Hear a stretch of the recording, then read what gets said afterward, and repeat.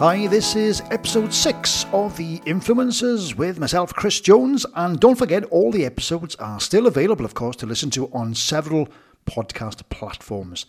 Now, this month it's the world of education, and my influencer is Pepe Hart, who was a teacher and a head teacher for many years in the southwest of England, and who is currently an advisor for the Child of Wales Awards, as well as being a member of the Stephen Lawrence Education Trust. Now, Pepe is an award-winning, inspirational and highly influential figure in education. And this interview we did recently is one of the most honest, brave, emotional, sometimes controversial, yet inspirational that I've done for this podcast. She's also been voted Teacher of the Year and was one of the top 100 happiest people in the UK. She is wonderful. She's inspiring, genuine, funny, and a little bit bonkers, but it's a fabulous bonkers. And if you're a teacher or have any connections with education and teaching, then I'm sure you'll appreciate this month's episode. So enjoy, be inspired, be ready to laugh, be ready to cry, and you'll see why Pepe is regarded as a true influencer. Oh, and listen out for her story about the duck. It's mad.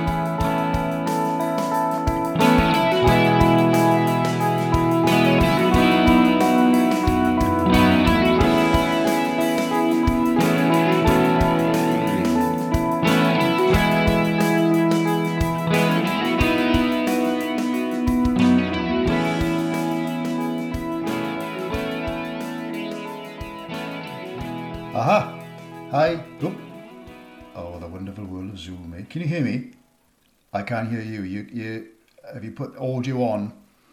It says connecting to audio. It might take a while. I'm here. Ah, there we are. I've got you. How are you? I'm good. How are you? Well, I was getting worried there because our internet just went down.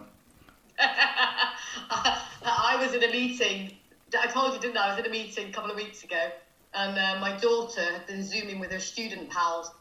The shame of it, Chris, when my name came up on the screen, because I won't tell you now, but I will tell you one day, it was humiliating. Oh. I tried to cover the screen. Well, you could have been doing all kinds of things, Pepe. My good grief. I usually do these podcasts in our study, which is nice, but I've gutted it. We're sort of redoing it, so it sounds like a cave. So I've come into my kitchen, which is why I've got stuff behind me. So just I've come down into the world. Full disclosure. Yeah, I saw that. Yeah. Yeah. The title of this podcast, Pepe, is am I saying that right? By the way, it is Pepe, is it? Yep, 100%. Is the influencers. So basically, I'm choosing people that I think from every sort of different field, if you like, are influencing, changing, shaping. This month is all about education, Pepe. So, let's talk about you. So, first of all, how would you describe yourself? What is your? I know you used to be a head teacher. Again, we talked about that. But tell me, what is your role now, if you like? Okay, so I'm doing two things at the moment. As you know, I was a head teacher. I was in education for 25 years. I didn't get into education easily, Chris, because I didn't do brilliantly in my A-levels. So I went to Crewe and Alsager, which is where everybody says the trains pass. So I went to Crewe, had the most fabulous 4 years of my life. Went into education, loved every minute of it. And I'm now currently advisor to Child of Wales. And I'm also on the Stephen Lawrence steering group. You just said earlier on that you didn't do that well in your A-levels. Any particular reason why, Pepe, may I ask? It's really weird because you would expect me to say, wouldn't you, that I was out partying, etc. Unfortunately, I wish that was the case. No, my parents, my mum was very, very strict, Chris. And it's really bizarre because we were brought up in a very Western way. Whatever people define Western to be. But my parents were also very, very, education was key. And actually, they were ridiculously strict. And where were they from? What nationality were they? My mum was from India, Mumbai. and my dad was from Karachi in Pakistan. So right. that in itself culturally was a big no-no. Yeah, that in itself there must have been interesting with regards to some people, because the old confrontations between India and Pakistan have been historical throughout the ages. Was that an awkward situation sometimes? They eloped. So, oh, good grief, really? Yeah. So I and my mum came from more of an affluent background, if you like, and my dad didn't. And the families didn't like each other. When you look at my parents' marriage certificate, the witnesses, there are thumbprints for their marriage certificate. No. But you would think, wouldn't you, Chris, that you would think then that that would make them quite liberal. No, I hate to say this. I loved my mother, but she was very controlling. And so education-wise, I've got very, very clever, bright siblings. And, my mum was always very much that we would go on to be professionals. And so, I'm a people person in that I love observing people. I like watching people. But equally, I probably was the one that rebelled against my parents, really. In that when I went away to Crewe, my husband's English. Right. And even though my parents had eloped and come from two very, very different, almost like Catholics and Protestants, because my mum was a Shia, my dad was Sunni. So again, two very, very different parts of the Muslim world. I think education. Am I right in saying that education is everything to Indian subcontinent families? Is that a gross generalisation, or is it true? I think it's true. Whether that's because, particularly with what's going on at the moment, it's you feel you have to prove more so than other people. My parents came to this country, and I dread to think really what kind of things they went through. And so that old saying of, knowledge is power, my mum was fixated on education and that we all had to make something of ourselves. Yeah. One of my sisters is a lawyer, my other sister's an aeronautical engineer, and it was very much and again, for Asian girls, none of us know how to cook. What, even now? Even now. Is that culture still the case with regards to education, or has it changed? It's changing. Yeah. I think it's changing. I think certainly we as siblings, we're so different with our own children, almost too liberal. Do what you like, enjoy yourself, be happy. Go out and find as many different people in the world, and just be who you are. So you've been awarded Teacher of the Year by Pride of Britain, haven't you? But did you always want to be a teacher? Where did that come from then? You went to college to do what? Business studies. Right. So my degree is in business studies, and I started teaching in a secondary school. This is bizarre actually. It was the largest comprehensive in England, Great Bar Secondary, 2,100 children on roll. An amazing school to work in. And when people said to me, "But you're a primary school head teacher, did you find discipline difficult?" I said, no, not at all. It was circumstances. I had the best 2 years start to education, best mentors, fantastic heads of department. And then Mum suddenly died out of the blue. Mum died of a massive heart attack at the age of 47. Oh, my God. And I had a younger sister as well, so there was a big age gap, and she was 4 at the time. And I came back to Bristol from Birmingham. And as a secondary school teacher, you kind of got a lot of supply in schools, particularly primary schools where it was challenging, so in the inner city. Right. So I kind of felt that having been a secondary school teacher in what was deemed to be an inner city school, it was a doddle going to primary schools in Bristol that was seen to be challenging, and it was great. And again, I often wondered how on earth I'd ended up in secondary, because in many respects it was boring. And many people feel that it's easier the lower you go down.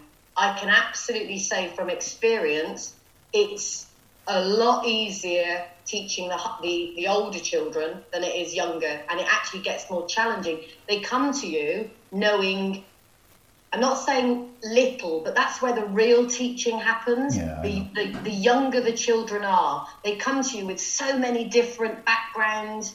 So to me, it was a gift to go into primary, and I loved every minute of it. Do you think that's still the case, Pepe? I think that is, times have changed. Obviously, people have moved on, and everything's changed. Well, obviously now, but the whole world has changed. Is that still the case?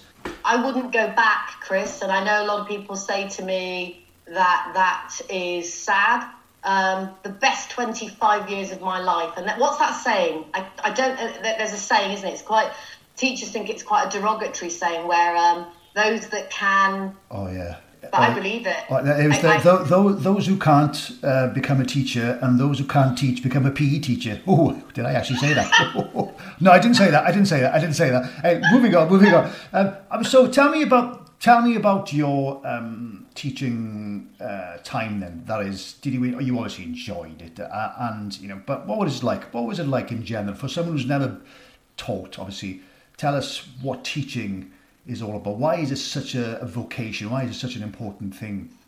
Oh, where do I start? Okay, so having been in an amazing primary school as a pupil myself, a lot of people don't know when they say I went to teaching because I didn't have a great start. I had the most phenomenal, fantastic primary school head ever, Mrs. Jean Harneman. In fact, I don't know why I called her Jean, because we weren't allowed, even I went on to work for her, Chris, as a teacher.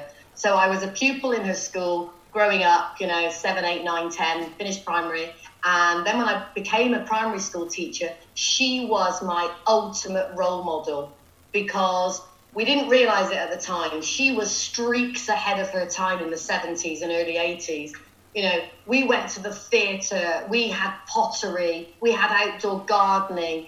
The world of arts was completely alive. And I absolutely hope I did her justice by replicating that in the schools that I went on to be in. I think for me, I could quickly see, I think I'm quite adaptable. I could quickly see that within a primary school, I'm going to say it because I have to always be true to myself. I think that many schools say that they are constrained, whether it's finance, whether it's budgets, whether it's what's being told that they have to do. And I'm a firm believer that if you can demonstrate what you are doing is good and it has a good impact on the children that you have in your charge, in your care, then you should be able to confidently say, but actually what we're doing is working. Why are you coming and trying to change it? So absolutely, I think the politics that are involved in teaching, it's sad. However, there aren't enough people in education standing up and saying, no, we're not going to be done to. We are the professionals. We are the people that have the expertise. So leave that to us. I think everybody's been to school, so everybody thinks they know how to run a school. What I would say is the pandemic shows people actually the gift of teachers. And I think that it's a noble profession, and we need to attract more people that see it as... People used to say to me, don't say it's your life. You're putting a big expectation on other people. But it was my life, Chris. It was my life. I put my own 2 children in my school because my mantra, if you like, was if it's not good enough for your children, it's not good enough for anybody's children. So am I right in saying then that you having these opinions and not being forceful, obviously, but have you landed you in hot water now and again? Absolutely, 100%. When I became a head teacher, it was a brand new build in a town called Radstock, which is on the outskirts of Bath. And people hear Bath, or Bath as we say, and people think affluent, and yet they're absolutely right to think affluent. Bath is an affluent area, and in many respects, a lot of the children, they come to you, you should be able to work miracles with them. When I went to Radstock, it was, for me, an area that had been forgotten. It had been given a brand new school, which I became the head of.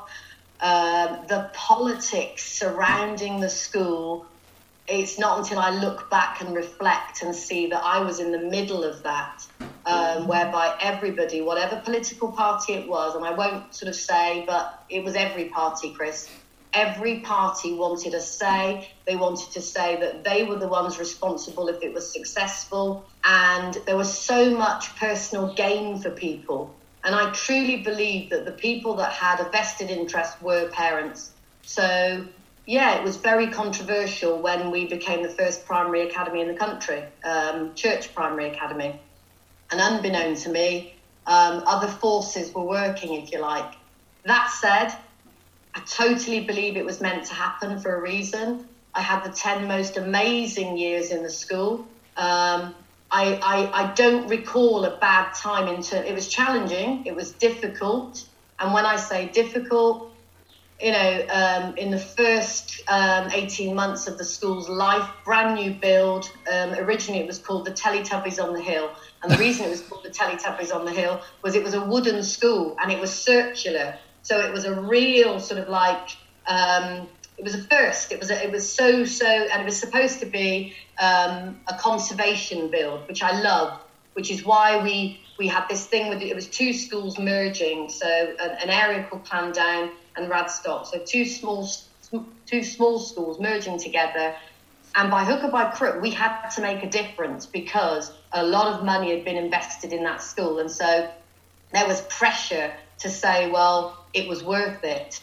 I would say, regardless of whether it was a new school or not, I can't do things by halves. And from the word go, we put the children at the heart of everything we did. I never called it my school. I always said it was the children's school, it's your school, it's the community school. And I know a lot of people say, oh, come on, I think we demonstrated that by the way we ran the school. So, for example, every year 6 in the school, before they left, became head teacher for the day.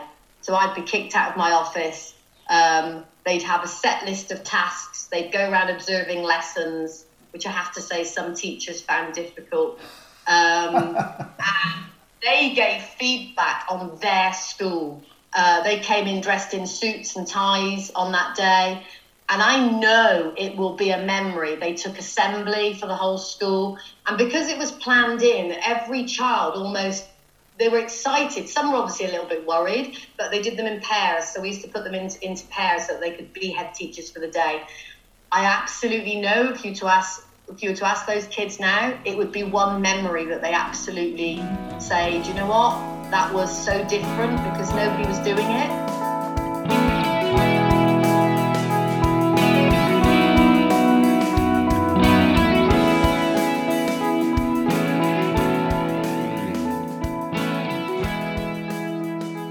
But by doing that, by being a bit different, did that then become a little bit controversial? Again, was it regarded as being, I don't know, namby-pamby, silly, wasteful, whatever? And again, you were probably against all kinds of opinions, absolutely. Governors, and parents, whatever. I've learned a lot, Chris. I think exactly what you've just said. I really do. Obviously, when people say, oh, I don't care what people think, I don't believe it. We all care what people think. But I care for a little while and then I kind of like plow on and I forget. I think what you've just said is very interesting because when we open the school, I think as a head, you can have a very, very happy school. However, if the children are not academically achieving in that we're not actually educating them, then really anyone could come in and teach in that school and we could all actually go away and be holiday reps. Dare I say it controversially? So what I think was interesting about the school, and I think that still to this day many people could never fathom it, was how could everything seemed so happy. The children were empowered to take responsibility. So we had ambassadors, and lots of schools have anti-bullying committees, they have eco committees, we had all of those, but I was always looking for something different, something to just be a little bit different. I didn't want our school being the same as every other school. And what you've just said is completely right. I think when you try to do that, people think that you think you're special and you think you're different. But my take is, it was so exciting to try and think of different things all the time. We got to be the first school. I don't like Ofsted. I don't value Ofsted. I remember when Ofsted came in and we got outstanding, and the lead inspector said to me, "We'd really like you to consider, thinking about becoming an inspector." I said, "I'd rather sell my soul to the devil." I said, I don't understand how you can come into places and knowingly, I respect people who can demonstrate to me that you can do it. Yeah. So I believe I was good with the children because I had them in front of me. I liked it when things went wrong. I liked it when the unpredictable happened, because that's real life. And I don't think Ofsted is real life. I think, yes, we got 4 outstanding Ofsteds. Does that mean I think the system is real? No, absolutely not. Some people say, so did you play the game? In many respects, you have to play the game. However, I always used to say that, come in, see what we're doing. If there's something you think we're doing wrong, I'll challenge you, because at the end of the day, you have to keep going in and thinking. Even when we got outstanding, teachers would be like, "Oh, we'll have a little bit of a breather now." I'd be like, "No, onwards and upwards, carrying on, and let's just see what." And after every Ofsted, we tried to do something even more different, if you like. I mean, we took children to Romania. As a head teacher then, did that put quite a bit of strain on you personally as an individual? And if you don't mind me asking, how did it come to an end, as it were? Why did you stop being a head teacher? I did not leave because the job became too much at all. Going back to what I said at the very, very beginning, politics got hugely involved. I had been the head of the school for 10 years with, to my knowledge, no upset, everything was very, very positive. I was very aware that people were watching us, very aware. And the more people that came to see us, the more the spotlight we got, the more people were looking for flaws, if you like. I didn't have anything to hide. In September 2015, I got asked to take over a failing school in Bristol alongside the school I was already the head in. And that was by the National Schools Commissioner. So I did it. I have to say again, and many teachers, head teachers would understand this, politically I didn't feel 100% comfortable with it, because my philosophy, if you like, is it is hard when you look at academies and you look at multi-academy trusts whereby one CEO is running multiple schools. Is it possible? No, because you're either then trying to make every school the same, because you can only be one person, I can only be me, and the influence I have in one school, I can only ever try and replicate that influence in another school. So are you then creating so many schools that they all become like each other, and then there doesn't become any individuality? And I feel the school I was in for 10 years, we were very individual, we were very unique. When I took over the other school in September 2015, I will say to you, and I don't ever want to say I have to be careful what I say, but all of a sudden, out of nowhere, I got heavy union involvement. It destroyed me, Chris. Oh, really? Yeah. You mean as a teacher or as an individual, or both? Both. Yeah. Oh, Cara, you're actually you're obviously getting upset about this. This is a big deal, isn't it? It's a huge deal. It turned my life upside down. And I think what's sad about it is I don't have any regrets about how we ran the school. I truly know. The children know, the community know, people know now. What we were doing was groundbreaking. It was different. I think my naivety, reflecting on it, was that I didn't see that we had become a political pawn. Really sorry. No. It's obviously this is obviously a big deal to you. But as you say, the politics are involved in unions and involved in all these sort of external forces. It's at the end of the day, it's just not worth it. It's just not worth it, is it? You did what you could. You did an amazing job, and you were happy. But even though you become upset now, Pepe, you're actually being voted one of the happiest people in the UK, which is quite bizarre.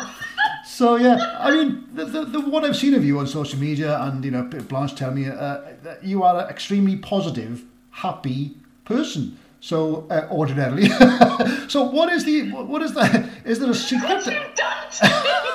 Is it a secret to being happy? Do you just say, right, all that crap out of the way, let's just, you know, life is too short, let's get on with it? And how do you become so positive? How do you stay so positive?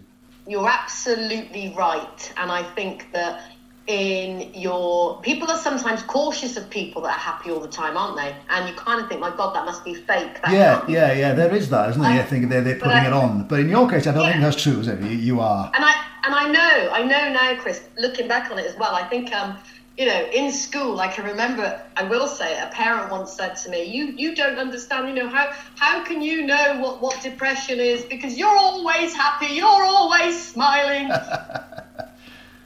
And I said, if only people knew. And I think that when you, I will say it, but I don't want anyone reading anything into it. When you look at people like Robin Williams, and you look at people that are genuinely happy and like to make other people happy, you know, you asked me right at the beginning, why did I go into teaching? I also think a lot of teachers, we're needy people, and I sometimes wonder whether that is why we give the care we do, because I'm being really deep now, aren't I? No, it's interesting though. It's interesting because people think that about comedians, and you know, think Tony Hancock and Tommy Cooper and Kenneth Williams, and you know, all these people who are happy, but then they suffer from depression and negative thoughts. So I suppose it's the same kind of thing that you're talking about. But I think that's what attracted me to, particularly an area where I was the head, the social need. I honestly think I could write a book on it. I think in my first year we had 3 deaths, 1 suicide, and as a head teacher, when you're dealing with that as a community, you become more than a teacher. And I know a lot of people say it, you know, you look at social workers and social care. 2 of my parents were on Jeremy Kyle. It was also a very dramatic area, Chris, a very dramatic area. And when I say that, I don't even really know how to articulate that better than everything was a big deal. Everything was, tiny things were built out of, you know. So my thing with the children was a positive attitude, and bizarrely, it is bizarre, I don't feel I have to fake it. I am naturally a positive, happy person. I will always try and see the funny things in life, even when things are really down. I'll give you an example. You will love this. I have to tell you this story. We had a kid, I won't mention the name, but we had a child, and the dad came to me and he said, you know, I've heard you are the woman. You know, my child he's just not fitting in anywhere else. And the child was being home educated at the time.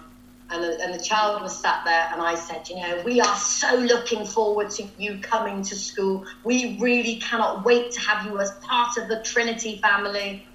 The child was, I'm not coming. I said, yes, you are. You're going to love it. And then the child looked at me and he said, I'm only coming if I can bring my duck. So I said, of course, you bring your duck in, son, don't you worry. And I'm imagining, Chris, a fluffy toy duck. Oh, no way, it was a real duck. I go out onto the playground the very next day when we embrace this child and the child is starting school. And there is pandemonium on the playground because the child walks in with the biggest, whitest, yellow-beaked duck. Oh my God. You would ever imagine, and I'm not making this up, but it gets better. And I went, most normal people would say, I'm sorry, you've got to go. Come in! Fantastic! Amazing! kids were learning about ducks today. So the whole school were like, wow! Parents were like, oh. Anyway, I had a tannoy in school as well. So the tannoy, I'd play music over it. When I was the captain of Trinity Airways, I would always be tannoying the passengers to go to gate 549297941. Passengers, boarding flights to Woo, we're going to Barbados. That was our tannoy system. So that morning I said, children, we have a special guest in school. Duck has joined us. Every child, every class, we go into the hall. The teaching assistants are using the P benches to set up a makeshift pen. The duck is everywhere, and you can imagine green splats all over the floor. And don't ask me why. Nobody's perfect, but we set the pen up in the school dining hall. Duck poo all over the floor, everywhere. God, you wouldn't get away with that now, would you? I said, oh, thank goodness, it's brilliant. Great, all going well. Go back to my office. Next thing I know, knock, knock, knock on the door, and my secretary said, environmental health are here. Oh, my God. And that's another story for another day. Okay. You know when I said people were watching me?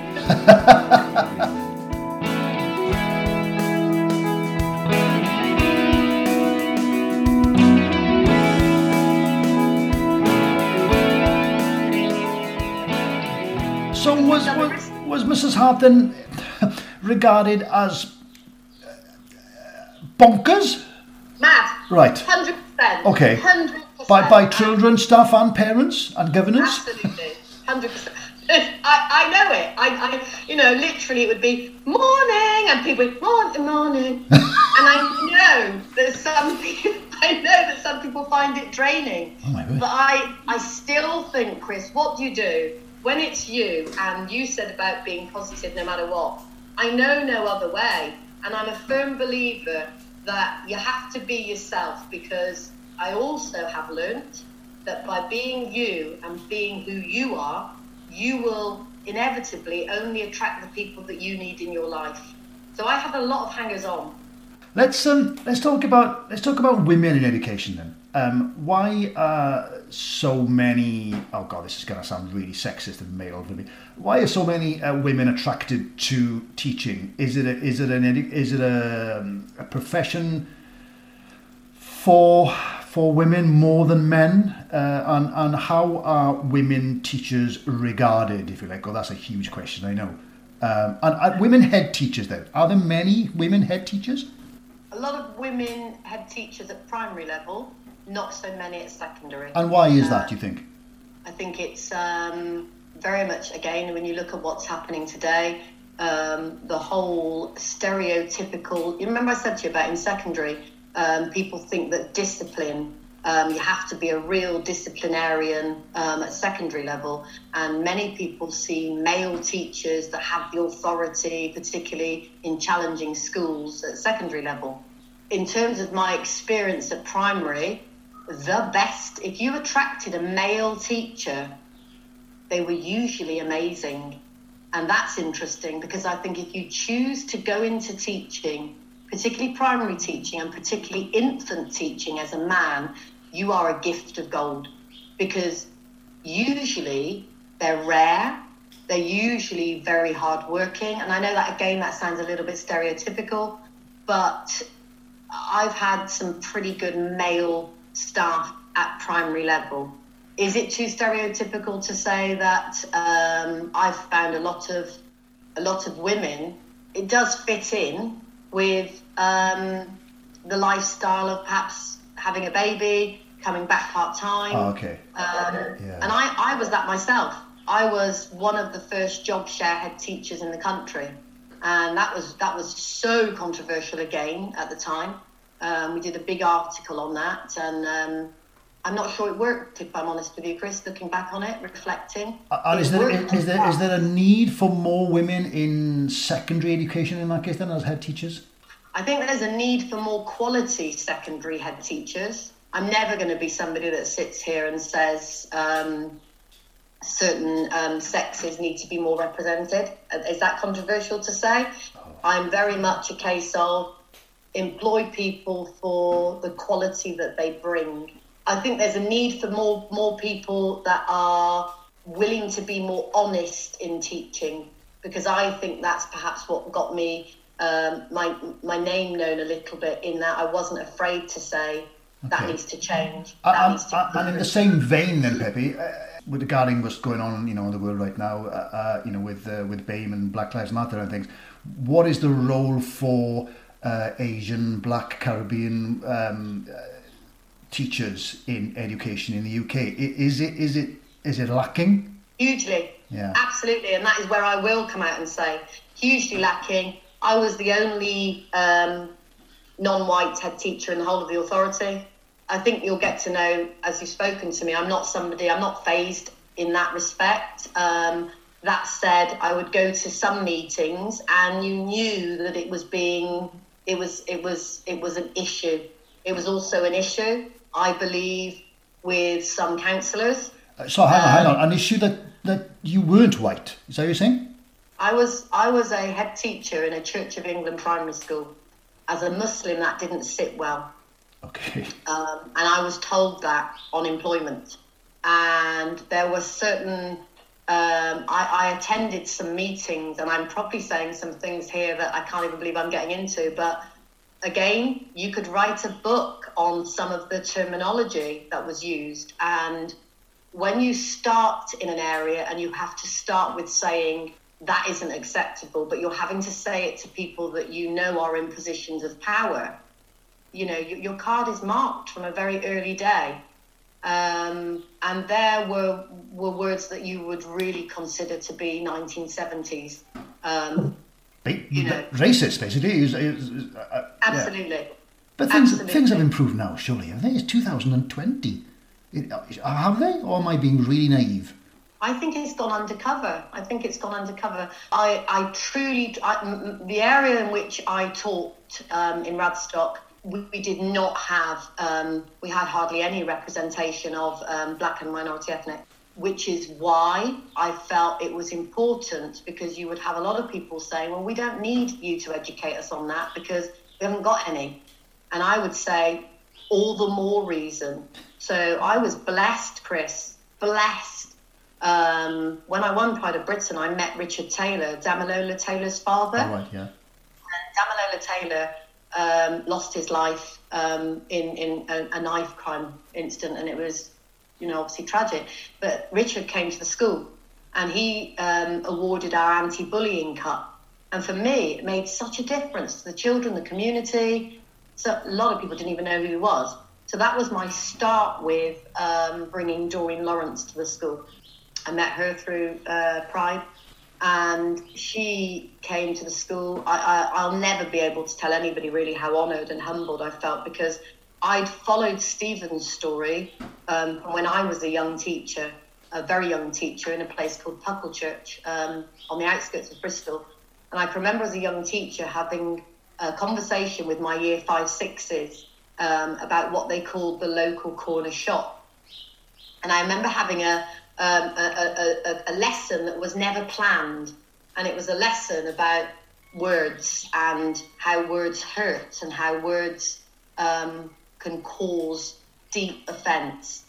But no one had ever spoken to these children about this, and interestingly, they didn't see me as what they were calling the corner shop. The conversation with the children was phenomenal. I wish I could. It was in the days, you didn't tape things, and it was such a great lesson for me as well, because I said to the children, so what would you think, and I won't use the word, what would you think if I told you because I was Miss Rahman back then, right. What would you think Miss Rahman was? And the look of shock on some of the children's faces, but it opened up a whole pastoral side of education I knew I was going to do. And I know it sounds like a bit of a woman on a mission, but I always thought back then in the mid-90s, we are not doing enough in education. So when you talk about Black Lives Matter today, if teachers do not feel confident enough because they feel they're going to offend people or they feel they're going to say something that's out of turn, we're never going to have the open conversations that are required. And we need to have open conversations, because if we can't have them with each other as adults, how can we have those conversations with children? And I could have that conversation, and some people will say, well, it's easier for you. Well, actually, it's harder for me, because to use that sort of terminology that I was hearing, I know it made a difference, because I used to then go into that local shop and they had heard about what we'd done. And that's when I kind of really embarked on saying that I was going to ensure for the rest of my teaching days, Stephen Lawrence would be not just a tick box, but he would be part and parcel of any curriculum I delivered. And that's what I find fascinating with education today. You know, you said about Ofsted, etc. What do? Do we make the teaching of Stephen Lawrence's life mandatory? I think it's a must. I think it's required, because I don't think people will do it just by saying we'll do it through choice. I was confident enough to say, this is what I want our curriculum to look like, and it is going to be broad. It's going to come from everywhere. We are going to take the children to Romania, because if they're going to look at what discrimination looks like, we're in an area where there are no black or Asian people, but our children are using words that will go out, and it could cause all sorts, and they had ingrained views. Delivering Stephen Lawrence at Trinity School, mind-blowing, really, mind-blowing. I was also dealing with some staff that would say to me, listen, I haven't got enough time to plan the rest of the curriculum, let alone look at this. Yeah. And people can say, wow, that's shocking. Well, no, because I also understand that, yes, there is so much you have to deliver within a curriculum, but you have to prioritise what will go on to be life skills for children. Do you think things will change? And what's it going to take? I mean, we're in the middle of all this business now with, Mr. George Floyd in the States, and the statues being brought down, and people trying to get the curriculum changed to learn about, the old pre-colonial days and the slavery and that kind of. I mean, it's happening in Wales as well with the Welsh language as well. We don't learn about things like that. What's it going to take? Are things going to change because of what's happening in the world with the pandemic and COVID-19 and schools going back and maybe homeschooling being more of a thing? It begs the question: what is it actually going to take? How are we going to get people to change their mind? The right people to change their minds? Really good question. You cannot beat people into changing. So therefore, going back to what you said about being positive, the way I dealt with it at Trinity was by bringing Doreen Lawrence to a school whereby people would say, we don't need that here. That's never going to happen in a place like this. And we said that it had to be done positively. It had to be done whereby you were not dictating to people, you've got to do this, you can't use these words, educating ignorance. And there's a hell of a lot of ignorance around in terms of, you can't say this, you can't say that. And you think to yourself, well, that also is an excuse. Some people then switch off because they feel that they're not saying or doing the right thing. So therefore, fear then sets in. So then they decide, I'm not going to touch it at all. Because if I don't touch it at all, then I'm not going to get anything wrong. Yeah. Well, that's, for me, we hit it head on. And I did have people saying, you can't do it. It's too tragic. It's too taboo. It's just going to be too distressing. It wasn't. It was incredible. Arsene Wenger wrote to us. We had a Stephen Lawrence stilling room. The children knew about Stephen. They knew what he wanted to become. They knew that what the difference he could have made to the world. And we did that by, dare I say it, it was bringing him and his story alive and making him real as a person. And I think that you won't change everybody, Chris. You won't change everybody. But it does have to start at education level, and I think that there's so many people in education, dare I say it, there are too many people in education that are there to tick boxes and get the badges of honour. You talk about, I know you're involved with the Child of Wales Awards and the Stephen Lawrence on the board. Is that then how you see yourself as influencing from now on? That is, you're sort of out of the world of education. Obviously, you're not head teacher any longer. How are you sort of keeping the momentum up now? What are you actually doing now? I know you've been starting doing social media stuff as well, isn't it? Don't laugh! Don't laugh!